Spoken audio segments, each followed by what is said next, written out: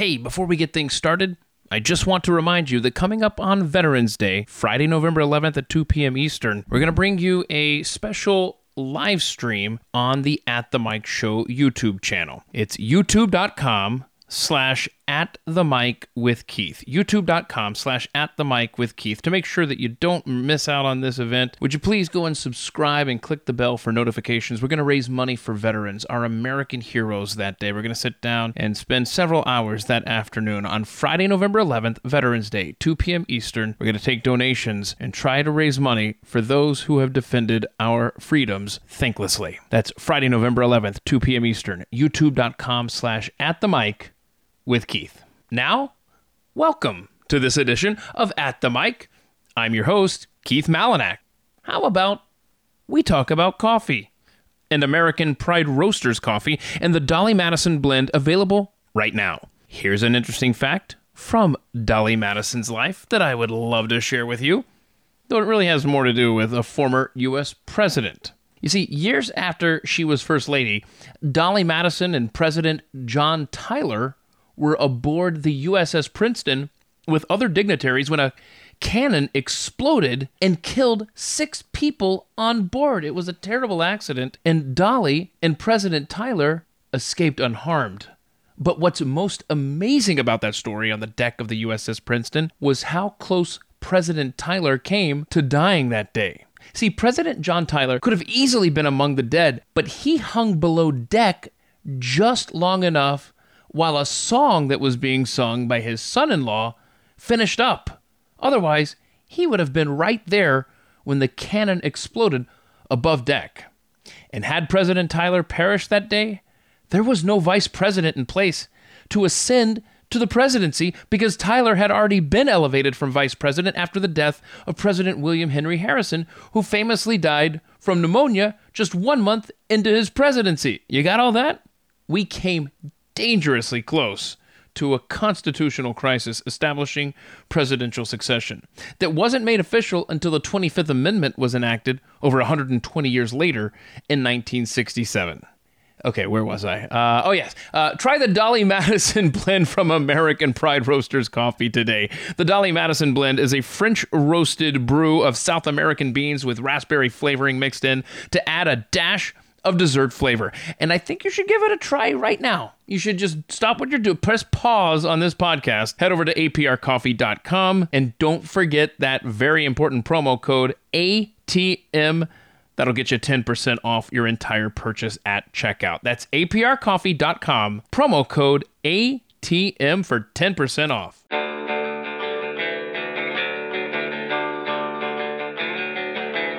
You're listening to At the Mic with Keith, an independent podcast production. Brian Kilmeade from the Fox News Channel, more specifically Fox and Friends, the morning show on that channel, is my guest this week.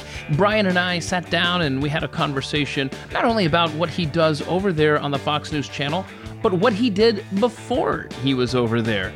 A lot of interesting details that I was not aware of until I got to know Brian. We also talked about his books, so many history books that he has written, and I asked him, in this day and age where everything is so hyper-politicized and everybody seems to be upset about everything, if during any of his New York City commutes, he'd ever faced any threats to his personal safety. We talked about that and so much more on this edition of At the Mic. Brian Kilmeade, my goodness, have I got some questions for you, man. I think right out of the gate, you're obviously best known for Fox and Friends. You have your own radio show, The Brian Kilmeade Show / podcast. You have written so many books. My first question is, when do you sleep? Not enough. Yeah, not enough. But it's just fun, just happy to have this job. And then with this management team, they let you do as much as you can do. And these producers ask you to do shows and publishers ask you to do books. So you just section it out, you block it off, and hopefully people will read it. Yeah. And that's why with the President Freedom Fighter out on paperback, so I just take a time out from the project I'm doing now and talk about this and anything else you have on your mind. Absolutely. And my goodness, I've got lots of questions, like I said, and I do want to talk to you about not only the paperback version of your latest book, which deals with Abraham Lincoln's relationship with Frederick Douglass. My goodness, probably one of the more important relationships in the history of this country, quite frankly. And I want to talk to you about all that stuff. But I want to go back to just the beginning of your life, man. I mean, correct me if I'm wrong. You were born, raised, and of course, live there. I mean, you've just been in New York your entire life, correct? I spent 3-4 years in Los Angeles too. Okay. Moved out there, had a job in Ontario, did all sports radio out in Los Angeles. So lived out, actually had a small apartment in Malibu. So Oh, wow. I was able to live out there and did stand up for a while. That's one of my questions. Yeah. Doing all three things, making very little money, but being extremely active and productive and just kind of cutting my way through. I was looking up some stuff on you. I had no idea, and I apologize for the ignorance, that you were involved with UFC from the very beginning, man. Yeah, I did the first four, I think. 4 or 5, did play-by-play. At first, I used to want to do ringside right outside the octagon. Uh-huh. And then something happened. I needed to do play-by-play. They asked me to go in there, did another one, then did ringside again, and then kind of moved on. It was very controversial. There were no rounds. The only way to lose is to be knocked out or choked out. It was sumo wrestlers against karate guys, boxers against jiu-jitsu. So one thing leads to another. And the guys I got into that because some of the guys I did stand up with and was producing some of these shows saying, Brian, you're the only guy I know who knows sports. What do you think of this? I said, well, I'll be home on Thanksgiving. I'll take a look. So I went to the city and they showed me all the Gracies and how they fought on the beach and they were doing this and how the different disciplines never got any play in the U.S. So I go, you can't say someone's going to die tonight. That's what they wanted to sell it as. I go, but I would do it. I go, I don't know anything about the martial arts. I'm not an expert, but I'll do the interviews. And one thing lead to another. They did it. It was banned in every state, thanks to John McCain, except for Denver and Charlotte, I think. Wow. And was able to do that. And in the beginning, they said, don't put that on your resume. And now everyone loves it. It's bigger than boxing. Dana White's the best. And they really legitimized it. Made rounds, made weights, have decisions. Yeah. They have rules. So when I saw it, there were no rules. That is fascinating that it used to be a black mark to put on your resume, and now you want to put that at the top. My goodness, that is, boy, that's an amazing. Well, they said it was human.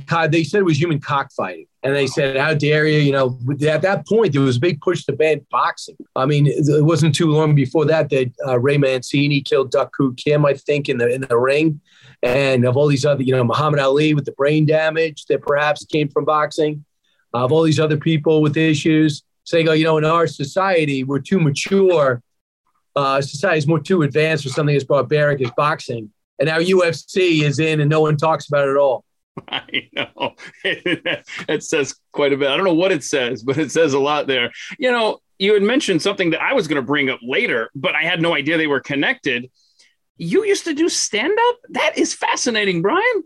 Yeah, just a way to get on stage, waiting for that job that helped you memorize stuff, get composure in front of people. Found out the formula, how to do it, how to go about it. And I want to just keep pushing on old doors and see what opened up first. And I ended up getting a job in sports that brought me back to New York and then brought me to News Sport, which was a precursor to ESPN News. And then I had a chance while I'm working there, they needed Fox News launches in 96. And they needed someone to fill in for their sports guy. They only had one. So I started doing sports for them. And then when Princess Diana dies, the Bosnian War starts, the election mess happens, no room for sports. And they let me make the gradual transition to news. That is... And doing a morning show, you can't do stand-up. You can't. You're up at 2:30, can't do it. It's just impossible. And this is something you've wanted to do, right? Be on television your entire life. I saw that you did some high school news back when you were a kid, huh? On TV? Yeah. Well, I mean, that was actually real news. It was Channel 1. So Anderson Cooper did it. Other people did it. So what happens is they have real producers, like Today Show, quality producers. And they put together this news commercial. It's called Channel 1 for high schools. It went directly into high schools for like underprivileged for the most part. So it would go for free, but in turn, they put commercials in. And so they hired me to do a couple of freelance things. I did a car series, interviews with Michael Jordan. Did a thing on the Dodgers at their Celebrity All-Star game. So I did about 10, 15 things for them.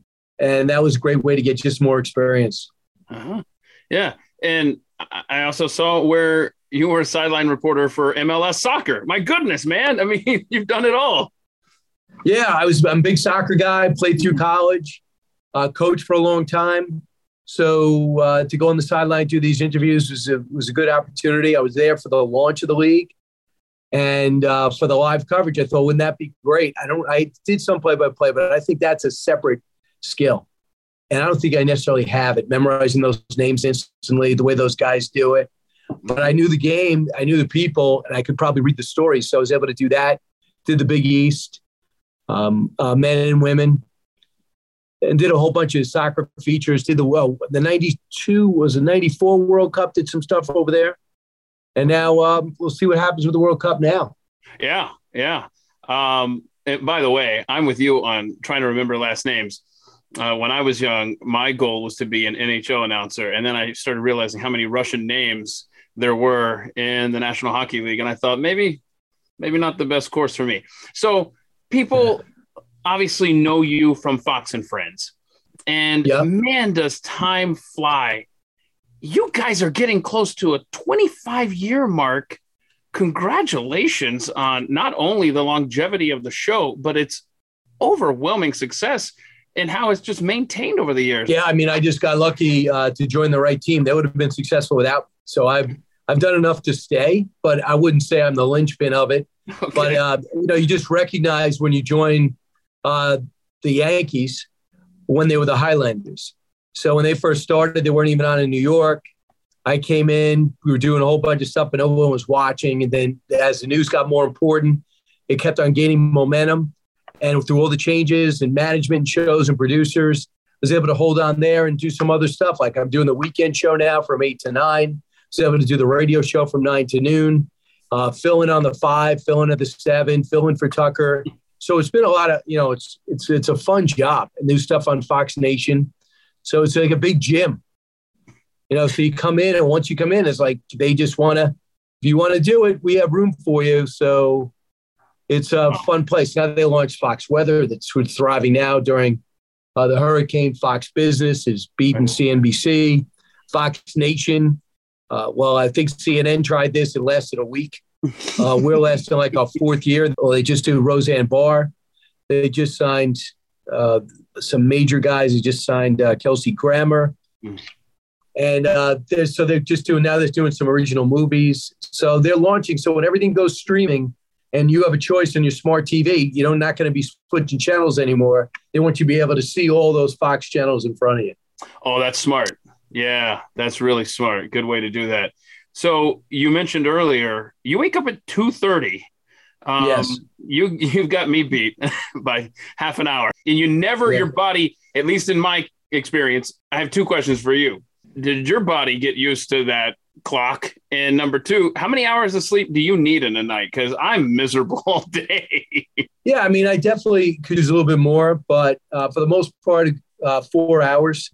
And when I hop on the train on the way home, I'm definitely tired. Yeah. So, but then I get my second wind by the time it takes an hour to get home, the second wind. And then you try to go work out and do some things, so you just keep busy. You just don't have a lot of hobbies in our hours. Yeah, that's completely accurate. Because I would imagine it's right there. I don't know. But when you get done with Fox and Friends at 9 a.m., you're immediately thrust on the air for the show every day. Brian Kilmeade show. 9:06. Yeah, so 9:06. It must be just down the hall, right? 15 floors. You hop on an elevator, go up 15 floors. Already communicated with the radio people. We've been going back and forth all morning. So, yeah, it's pretty condensed. So you really don't. The busiest time I have is from when I'm in the car at 3 until 5:55, 5:50, and then you do hits for different radio shows in the morning. You supply content for different. You do promos for the rest of the day. And by the time you hit television, you're ready to go. Do you nap at all or no? On the train on the way home. Yeah. No, everyone's still hesitant to get on the train. I always get a seat now. Even when I did the 5 last night, it was wide open. Oh, wow. Oh, my goodness. New York City, man. I haven't been there since 2012. That's when we moved all the operations to Dallas. How's the city doing these days? I think pretty terrible. It's packed, though. I mean, they have a lot of tourists. Really? No question. I mean, I got to literally walk in the street to get to 34th. You can tell who the tourists are by who's looking straight up. Yeah, it's packed. So there's no question it's packed. But there's totally there's a sense of lawlessness that you could get away with anything, and that you see the video. You see this isn't made up. This isn't cherry picked. So it's the sucker punches that knock you out and fracture your skull.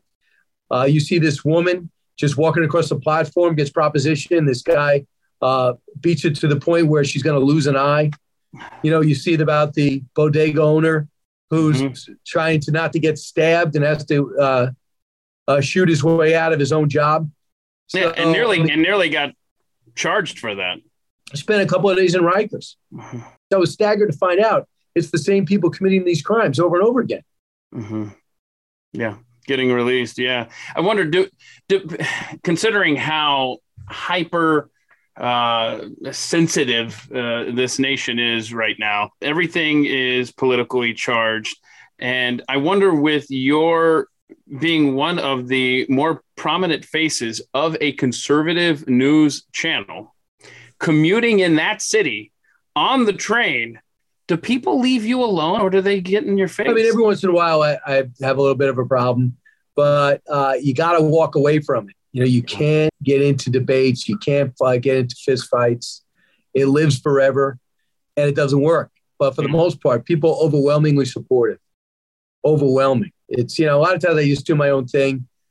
I'll walk through and people come up to me and notice me and talk to me, but not like, not necessarily, they want to engage. They're like, yeah, what's going on? Is Trump going to run again? What has happened with their economy? When's gas price going to come down? So they look at us as part of their lives. They don't look at us as maybe as you might look at Matt Lauer or Regis Philbin or these people that were bigger than life. With us, we're just everyday people who have a great job, but aren't really impressed with themselves to the point where we think we're above anybody. Yeah. And I think that comes off. I'm pretty sure if you ask people in Kansas that watch or Dallas, they would say that. They only look for people that want to work. They don't look for people that want to be stars. Mm-hmm. Let's talk about, you've written more books than I realized. And I will say, by the way, the George Washington Spy Ring book, that I had my kids read. We homeschool, and that is a superb book. And I'm just grateful for the opportunity to tell you that in person, man. Thanks. I just love little known history. And when it's that little known, yet that important, it really strikes a chord with me. I didn't realize that you had written a couple books about sports, but obviously now history is your thing, which I just love it. You've got, in addition to the George Washington books, you've got the Thomas Jefferson and the Tripoli Pirates book, Andrew Jackson, The Miracle That Was the Battle of New Orleans, Sam Houston and the Alamo, Avengers, and then just now you've got the paper book version of the Abraham Lincoln and the Frederick Douglass book. How do you choose what topics? Because obviously you love history. That comes out in the writing. It's obviously clear. But how do you decide, you know what, I want to write about this? Does something just spark in your head and then you start researching it, or how does that? Well, a couple of things. I do this series called What Made America Great. It's going to be changing a little bit into to more of an investigative history series about trying to uncover things that happened in the past. But Sam Houston, I did a story in the Alamo, and I asked myself, what happened after the Alamo? I'm not a Texas guy. Why is it so little bit known? And when I go to do the TV feature, as soon as I'm done with the shoot, I said, hey, by the way, how'd this end? 9 months later, they win. What is the battle? Oh, it's about 50 miles away. They, go to Goliad, go here. And I did. And I said, wait, what if I did the revenge? What happened after the Alamo? So everyone's done the Alamo, but how many people know San Jacinto?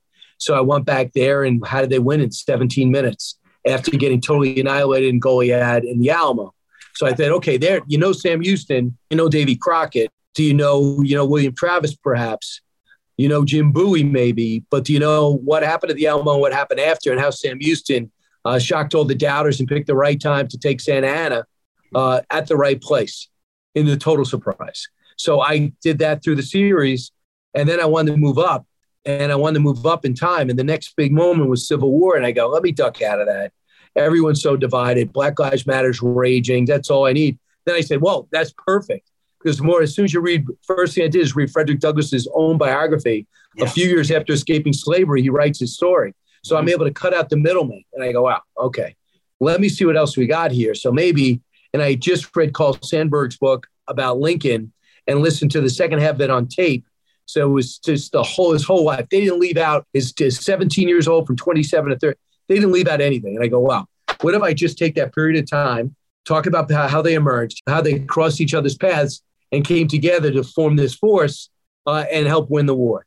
And then what I try to do in the paperback is bring something new to it. So in the paperback, I talk about Lincoln, what happened after Lincoln was assassinated, how they brought his body all around, how his wife made sure that Frederick Douglass got his favorite walking stick that Douglass had commented on. And then what happened after with Andrew Johnson and how Douglass 10 years later was asked to give the eulogy at the dedication of now controversial freedom statue, which everyone wanted to tear down during the Black Lives Matter riots. Like, okay, that's something I could take out of the news and put into the paperback. Then I could say, honestly, you'll get new information if you get it. Okay. And then talk about what a letdown Andrew Johnson was. This guy was a raging racist that he almost made it unnecessary to fight the war. He said, guys, keep your black codes together. You don't have to hire blacks if you don't want to. And if I give them the ability to vote, you enforce it any way you want. If there was no John Wilkes Booth killing Lincoln, and he was able to combine with Ulysses S. Grant and Frederick Douglass, we might not, in the 1860s, we might not have needed a civil rights revolution in the 1960s because it would have been tough. But all three of them working together, knowing what Grant was capable of, knowing what Lincoln was able to get us through, and the intellect and the impact that Douglass had. So you put those three together, pulling in the right direction, that would have been a force. Instead, you got Andrew Johnson who told Frederick Douglass, I have no use for you. Mm-hmm. And Grant saw him as a huge problem and maneuvered to get him out after 4 years. And he was one vote shy of being impeached. And he should have been. It's just because Lincoln didn't take a running mate. Lincoln took someone from the South that could help with the transition, he thought, to after we win the war, this guy starts some gravitas in the South. Mm-hmm. Instead, you got a lot of his racist qualities from the South. Do you think the way Frederick Douglass was given the cold shoulder, which, by the way, you're right. I mean, I would recommend people read his life story as well. Some of the things that he was witness to, just horrific. I mean, the life of a slave, it's just unimaginable. But do you think that the way that they treated him after Lincoln's death has anything to do with the way he is? There's so little known about, and that's why your book is so important. There's so little known about someone like a Frederick Douglass. And I wonder if it's because he was buried in history on purpose, or is it the fact that he just doesn't fit the narrative that people are seeking today for a black man that was alive during the Civil War? Well, I mean, a couple of things. He came to life because I think right after World War II, people started looking at his writings, his newspapers, and said, look at this guy. It's pretty amazing. Number two is, Frederick Douglass knew it. This was his high point. His high point was, I'm going to free all the slaves, not just myself. Mm-hmm. And I'm going to make America a better place. And when you play a role winning the Civil War, and you have both your sons fighting, and you recruit for it, and you agitated for it, and you have a newspaper to make sure the media was on your side and they knew your point of view. He said, this was my high point. And I don't know how else I'm going to define myself. He ended up taking on the women's movement to get them the right to vote, which would happen, as you know, in 1919. He worked with Susan B. Anthony to give them the freedom to vote. So women and blacks were working at the same time to give some of the fundamental freedoms that were afforded them in the Constitution, just weren't awarded them, that they should have been born with. And we all know that. So that was his second mission. But he also became, an official. James Garfield destined to be an emissary in Washington, D.C. That house still exists. He lived in it the rest of his life overlooking Washington. So people in his time knew about him. And he did live a long time, I think 78. But in his time, he was famous. And then he went through a down period where he wasn't. And then there was a huge comeback for him. So I think that's what happens. For example, Ulysses S. Grant, they say if you were to put money on any historical figure that's going to rise in time, they'll put your money on Grant. Because everyone just said, that drunk general was a bad president. It's not true. there were incidents heavily disputed where he drank too much. The guy was, then he just stopped. And the other thing is he was brilliant, and he couldn't have been drunk nearly as much as they said, and he was honest. The things that went wrong for Grant is when the people he hired went south, not him. This guy had every ounce of his integrity with him, and he was actually taken advantage of by people that used his fame to do poor investments. He actually used his money to do poor investments, and he had to write that incredible memoir to give his family something to live on because he lost everything thanks to trusting in somebody who fought under him in a war. And so people looked at Grant and say, wow, what a failure. He had to write that book to get money. He died broke. No. This guy used integrity, and Douglas bet on him too. If you look at Douglas, and the other thing that bothers people is they were Republicans. Douglas was a Republican. Lincoln was a Republican. Grant was a Republican. And because basically Democrats were pretty much segregationist, racist, not all, but most. And that's the platform they ran on and looked to retain. But people don't want to hear that now. And Douglas would say over and over again, his quotes, keep in mind, he's like, I'm a Republican, but I'm disappointed in my party. Mm-hmm. I have a couple more questions about your books. I'm going to save those for just a moment here. You know what? Let me do this. Let me do some rapid fire here. I think you already alluded to one of them, but you don't have time for hobbies, do you? No. Cut the chase there. Yeah, no regrets. Not even fantasy football or anything like that? I mean, Will Kane started a league here, so we're doing it, but I'm letting my son run it. Okay. All right. The secret's out. What kind of music does Brian Kilmeade listen to? Like, what's your favorite genre or favorite band or two, man? I would say New Country, The Highway, Y2K. Okay. Now, you can answer with the titles of your books if you'd like, but I'm just curious what the last book you read and the favorite book you've ever read. The one I just read was the updated Booker T. Washington book, Up From Slavery. When he updated it, I forgot the name of the title. It's a sequel to that. Okay. Favorite book ever? I mean, is there one you point to as? I would say my favorite book that I can keep in mind that's at the top of my mind right now, that took me like a year to read just because of my schedule, is the book by Grant, by Ron Chernow. Yeah, I'm interested in reading that. I have not read that. He doesn't edit much, but when he dies at the end, you almost feel like you lost a family member. And what was is it autobiography or someone wrote it about him or? Oh yeah, Ron Chernow, who did Hamilton, which became a play. Oh he yeah, did a book on Washington. Nice. He wrote a book on Grant, which I think they made a movie on the History Channel. But just so underappreciated where this guy came from. I mean, he's an apprentice to his younger brother as a saddle maker or something like that, and he ends up being one of the most important generals in our history. And if it wasn't for a guy like Lincoln looking for somebody that's willing to fight, not pose, that didn't have any political ambitions, probably no other president would have seen what people saw in Grant, what Lincoln saw in Grant. So I just saw a pretty amazing story. I love books that introduce you to somebody in a different way, and it definitely sounds like that's one of them. Chernow. Okay. Do you spend much time on your phone? Do you have a favorite app that you enjoy? No, I mean, most of my phone, I'm doing logistics. I don't really enjoy myself. It's like, I got to get back to this guy. I got to do this. Let me go on this website. I got to do this interview with this Keith guy today. Yeah. So this is what I wanted to ask you, because being immersed in the news of the day every day, just as you are, the news, obviously, in your last quarter of a century of doing Fox and Friends, has obviously, the state of the world has deteriorated on an almost hourly basis. And I just wonder, is talking about this terrible stuff on a daily basis, does that get to you? I don't know. I don't know if it gets to me because, let's say that I'm tired of covering the Iraq or Ukraine war. Really? How about the people fighting it? Wow, this Russia story is never ending. What if you're one of the 98,000 that had the heads of Kazakhstan to avoid being drafted? The economy, it's so depressing. Really? What if you're one of those people living paycheck to paycheck that have to decide on a rotational basis what bills you're paying this month, or your 5% raise means nothing because inflation's at 8.3%. Right. So I look at the people it affects and I say, what's so bad about me covering it? But, I got you. the thing that gets me the most is the not dishonesty is too easy of a word, but the disingenuousness in which some things are done, the Inflation Reduction Act, which is never intended to reduce inflation, people telling you gas is down when you know at 286, when you know it's 374, and you just have people tell you things that flat out are wrong.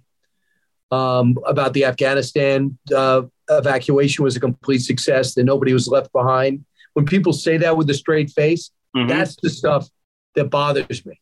Yeah. But if I'm studying the evacuation of Afghanistan, I have no right to be burnt out on that, because there's retired guys working in the back rooms to get people out of there. I can't pretend that me covering it is stressful. Them getting those former aides in country out of that terroristic nation gets to me. But I think the disingenuousness, I mean, whatever happened to the time in which, you're pretending today is that every Democrat now is tough on crime. Are you kidding me? For 3 years, you told us that the problem was we have too many people in jail and that cops are all criminals wearing uniforms and are racist and just want to beat up on minorities. And now you're like, yeah, I'm for funding the police, and we gotta do something about no cash bail. Excuse me? We have you on camera telling us the exact opposite. The day in which that stuff drives me crazy, if you just say, listen, 3 years ago, I thought cops were the problem. When I see what's happening in the streets today from city to city and talk to people and cops and go into precincts, I got to totally reverse myself. I was wrong. Okay, I'll vote for you. You were wrong. Join the club. I'm wrong all the time. But I like to think I'd admit it. But you want to lie to us and say you were never against the police.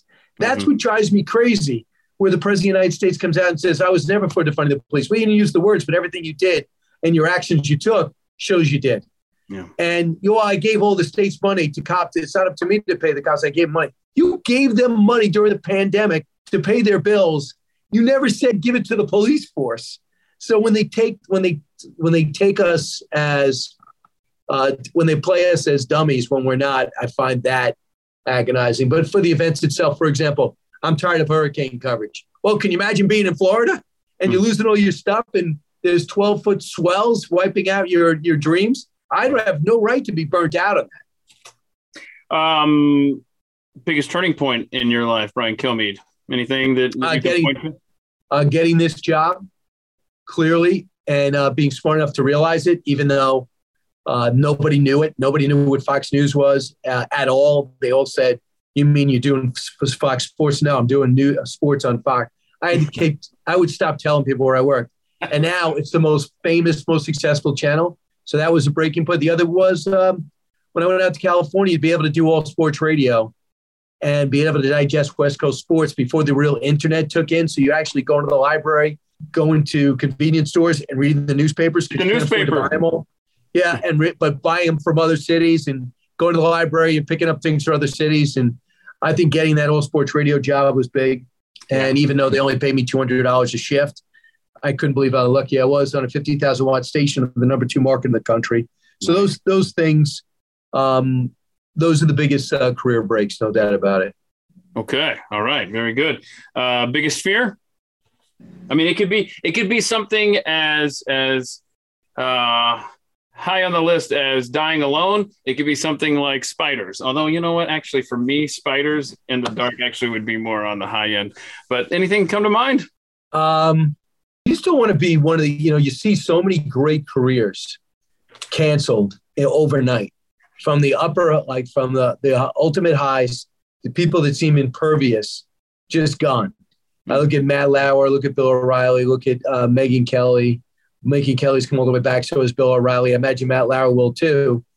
But Louis C.K., like they've done things in their actions, absolutely. When you see Sharon Osbourne, or when you see Pierce Morgan, you realize at any moment this could all end. And you don't, whatever I want to do, I just don't want to be self-inflicted. Yeah. So it's really jarring when you see these great careers fall apart right before your eyes. So to me, that's one thing I'm saying to myself, if I would like to fade, I would rather not fall. And I don't want to be for something I did or something I didn't do and got blamed for. So when I'm on the air 6 hours a day, 5 days a week minimum, you're going to make a mistake. Oh yeah. And you just want to make sure. Oh yeah. You want to make sure it's not cataclysmic. So that's my one. That's a worry, not a fear, really. Sure. Well, outside of the world of broadcasting, any regrets that you would care to share? Something you would do differently along the way? Anything come to mind? I know these are heavy questions with no time to really consider them. Yeah. Any regrets? We can skip it. I have to. I'm sure it'll come to me tonight. Well, that's good. That's actually a good thing, though, right? If nothing just jumps into your mind, that's actually a good thing. What's the most scared you've ever been, Brian Kilmeade? These are all good questions. I don't really know about scared. Was there ever a time in your life when maybe something was happening around you, especially in that city, quite frankly, where you're like, okay, this may not end well, and you got out of it somehow, or had to negotiate out of it? I don't know. No, I've been kind of lucky that way. Physical harm, no. I had a couple of guys follow me with cameras, and I had to make the decision not to engage. Yeah. Every instinct was to turn around and to engage if I was in the real world and I didn't have the job I had.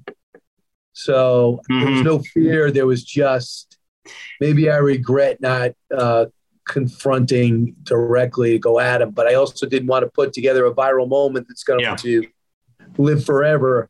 So have you ever had to get off the train at a different stop than your normal routine because of something? Not yet. That's simple. That's what they told me to do, by the way. Yeah. Because I went over after that incident happened. They said, either walk back to work or you get off at a stop. So that would be, I've never had to have that happen. I've had people come up to me and say disparaging things, especially when Trump was in office. Uh-huh. So that was a crazy time. Since Trump left and you see so much falling apart, I have people like basically coming up to me more and more. Can you get Trump back, please? Right. I don't know if they're ready for that, but but I do know they liked his policies. Yeah, and I know that the other networks have had no ratings since. Yeah, and we're the only ones who increased our ratings. So go figure. What's been your most embarrassing moment? Anything that you care to share that comes to mind? It doesn't have to be broadcast related. It could be something else, I don't know if I did think of one. I don't know if it would do any good to review it and relive it and then put it on this very successful podcast. Well, then kill it. We won't go there. Yeah. I won't put you on the spot. Now, if you could go back in time and meet anybody not named Jesus, all right, who would you want to hang out with? I would think Washington, no doubt about it. Yeah. A guy that wouldn't bury you with his intellect, but with his street smarts, who could work a farm, be a surveyor, and a great leader, general, made some mistakes, overcame them. And everyone that writes about meeting him just talks about this presence that he had and the way he could go in front of a hail of bullets and not get shot. Yeah. He's almost like a mythical character that I always expected. The more you research, the more you'd find holes in that story. And there just wasn't, even though he was never perfect. And he had insecurities. I've just found the guy fascinating. Yeah. Yeah. I mean, can you believe that the father of our country, this great leader, like you said, with so many redeeming qualities, he considered himself a disappointment to his mom? That's incredible. All right. I know the answer to this before I ask it, but I've got to ask it. You've obviously rubbed shoulders with a lot of celebrities over the year. They come in there, they're on Fox and Friends. They get on the curvy couch with you. Let me start with this. Any great celebrities or people that you have met that you say to people, man, I've got to tell you how great of a person so-and-so is. Anybody that jumps out from a good experience or something? Because I think Gary Sinise is pretty amazing. Right. I love meeting Stallone, getting a chance to interview him 4 or 5 times. I think we might be doing him again in November. Okay. I think The Rock, even though ever since Trump came in office, we're having trouble booking him. Then meet The Rock and see what kind of great person he is. I'm telling you, amazing. I say it all the time. That's our future president. if he decides to run, the man will be president, period. Because he's got a humility about it. Mm-hmm. I mean, as great as he is, number one box office, everybody knows what he's done. I think he's got a humility and everyman quality to him. Yeah. And the other person I got a chance to meet and do a radio show with is Jim Brown. The activist, greatest running back ever, lacrosse player. Mm-hmm. And that relationship is so cool. I've been able to talk to him since 2 Super Bowls ago, but I did a radio show with him for 3.5 years. We stayed in touch. When I lived out in Los Angeles, I was always over there. And he's really an amazing, deep thinking guy. Yeah.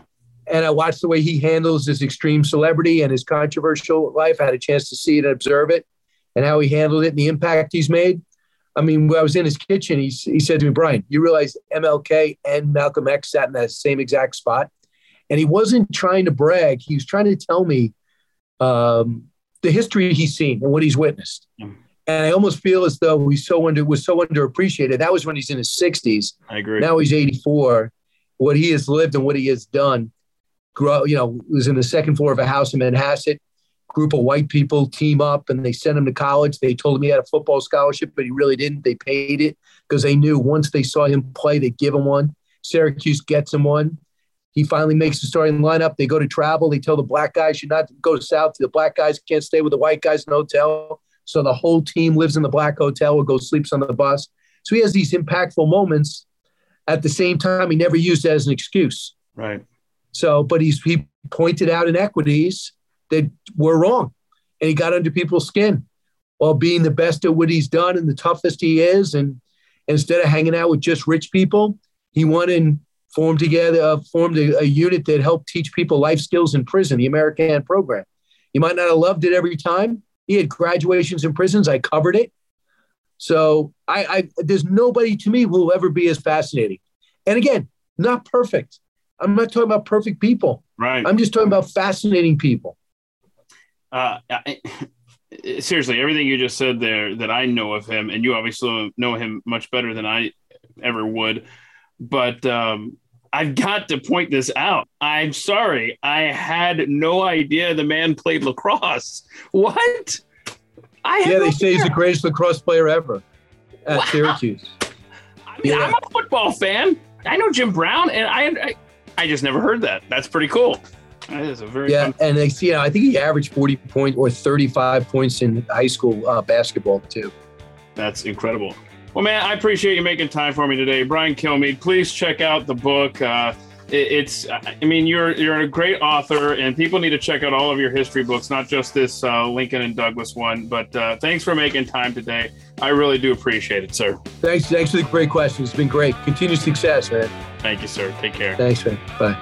It was a pleasure getting to talk with Brian Kilmeade. I appreciate the time that he was able to share with us for today's conversation. I hope you enjoyed it as well. Don't forget, you can see Brian every day on Fox and Friends over on the Fox News channel. I want to remind everyone that on Friday, November 11th, 2 p.m. Eastern, youtube.com/@themicwithkeith. We're going to raise money for veterans, and I hope that you can be a part. And in the meantime, if you would be so kind as to head over to either Apple iTunes or Spotify, rate and review this podcast. If you would be so kind as to give it 5 stars, I would be so grateful. You're always welcome to drop a note through the website at themicshow.com. And of course, there's that YouTube channel I mentioned, youtube.com/@themicwithkeith. When you get a chance, if you could please also share an episode with a friend of yours or someone in your family who needs some good conversation in their life, we would be grateful for that as well. Sorry for asking for so many things, but I assure you, I promise you, I am grateful. The next time we sit down, I will be interviewing my children, my 3 kids, Aslan, Ezra, and Zeely Malinak.